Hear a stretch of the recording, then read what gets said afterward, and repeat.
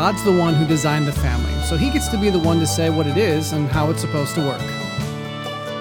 Welcome to Truth, Love, Parent, where we use God's Word to become intentional, premeditated parents. Here's your host, A.M. Brewster. According to Merriam-Webster, a family is, quote, a group of individuals living under one roof and usually under one head. But is that good enough? Today we celebrate Family Day by figuring out what God intended the family to be. In 2011, Catherine Schulten wrote an article for the Learning Network of the New York Times, a program targeted at students 13 years and older, entitled, How Do You Define Family?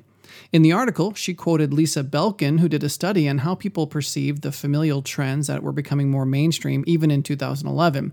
The following trends were included: more unmarried couples raising children, more gay and lesbian couples raising children, more single women having children without a male partner to help them raise them, more people living together without getting married, more mothers of young children working outside the home, more people of different races marrying each other, and more women not even ever having children. And then the article ended by asking teenagers to weigh in with their thoughts on the modern family. Here are some samples.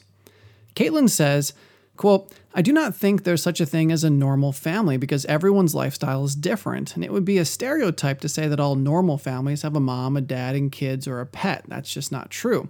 Some people choose a different choice. There are kids with two moms or two dads and with one mom or one dad. There are also plenty of kids who live with a close relative as well.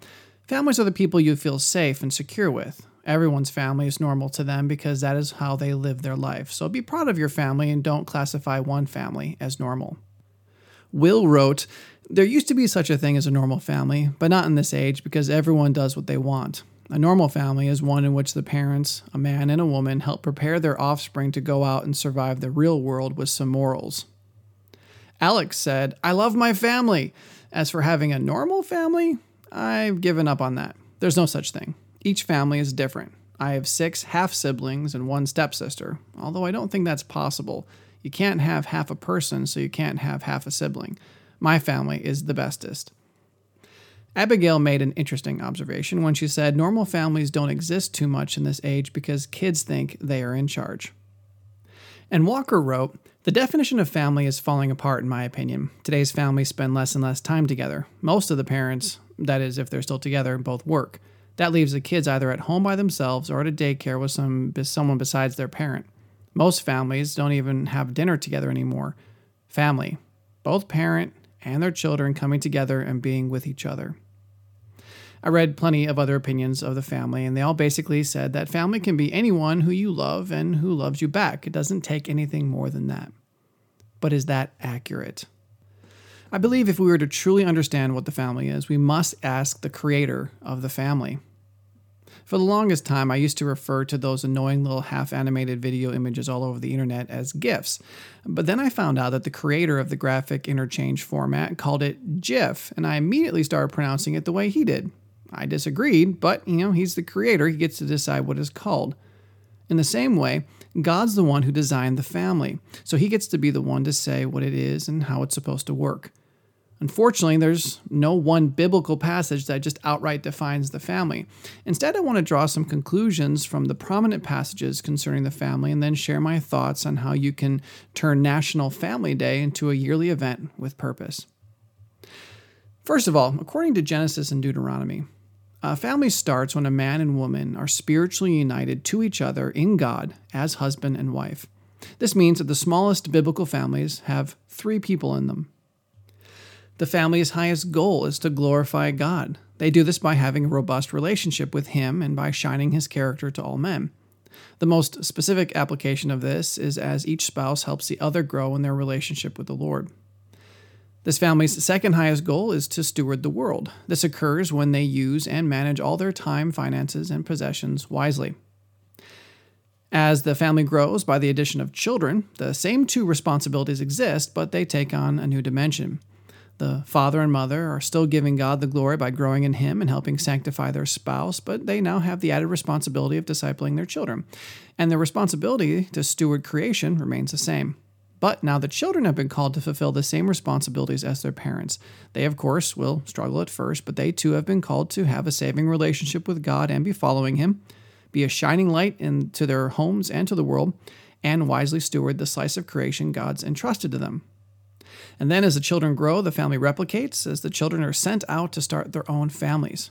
Each child will obviously forever be a son or a daughter, but they've also been commanded to leave their parents and cleave to their spouses in Christ, and so create a new 3-person family. As the children leave, the family returns back to its purest form as husband and wife continue growing in the relationship with each other and with God. This is the basic structure of a Christ-honoring family. Are people still a family even when they reject God? Of course. From a biological or legal standpoint, they are. However, God didn't just create us to survive. He created us to thrive as families. He didn't just create humans to reproduce, control their kids, or let them do whatever they want and then die. No, He created the family to be a mortal picture of eternal heavenly realities. We don't have time to discuss them all, but the family is a picture of the Trinity, the relationship between Christ and the church, a model of the best form of discipleship, and a framework for our eternal habitation. To be a God-honoring family, we must be so much more than a bunch of people who really like each other or feel connected to each other or who live under one roof.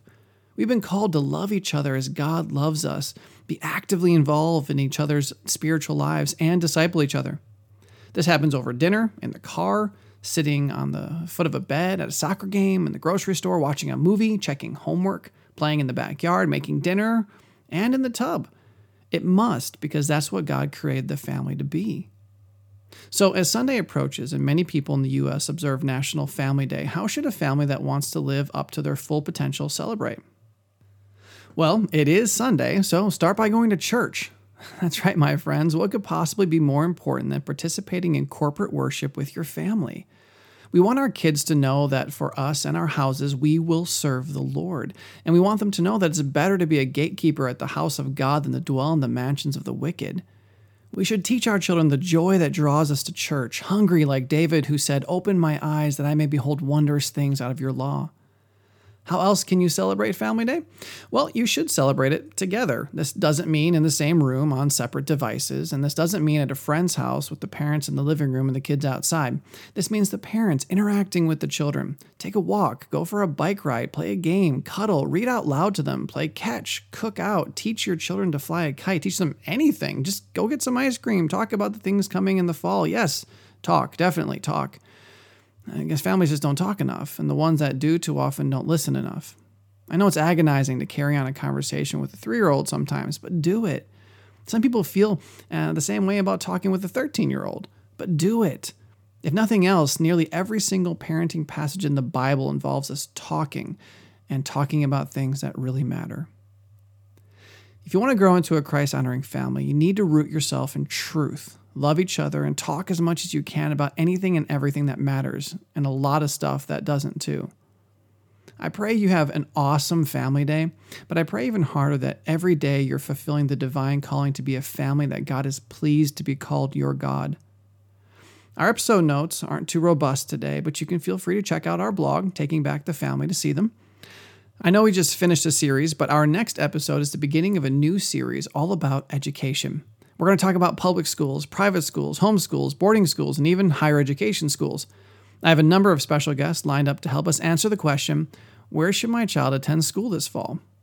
And the final episode of the series will be about the future of Christian higher education in America. We're going to post a couple special Family Day things on Facebook and Twitter, so I hope you like us and follow us so you don't miss any of the awesome things we post there. And just search Truth, Love, Parent, and you'll find us. And don't forget to share all the cool stuff with your friends. As always, if you have any questions or concerns about your family, you're more than welcome to contact us at counselor@truthloveparent.com. The family comprises the single most important relationships you'll ever have on this planet. Are you pleasing the Lord with them? See you next time. Truth, Love, Parent is part of the Evermind Ministries family and is dedicated to helping you become an intentional, premeditated parent. Join us next time as we search God's Word for the truth your family needs today.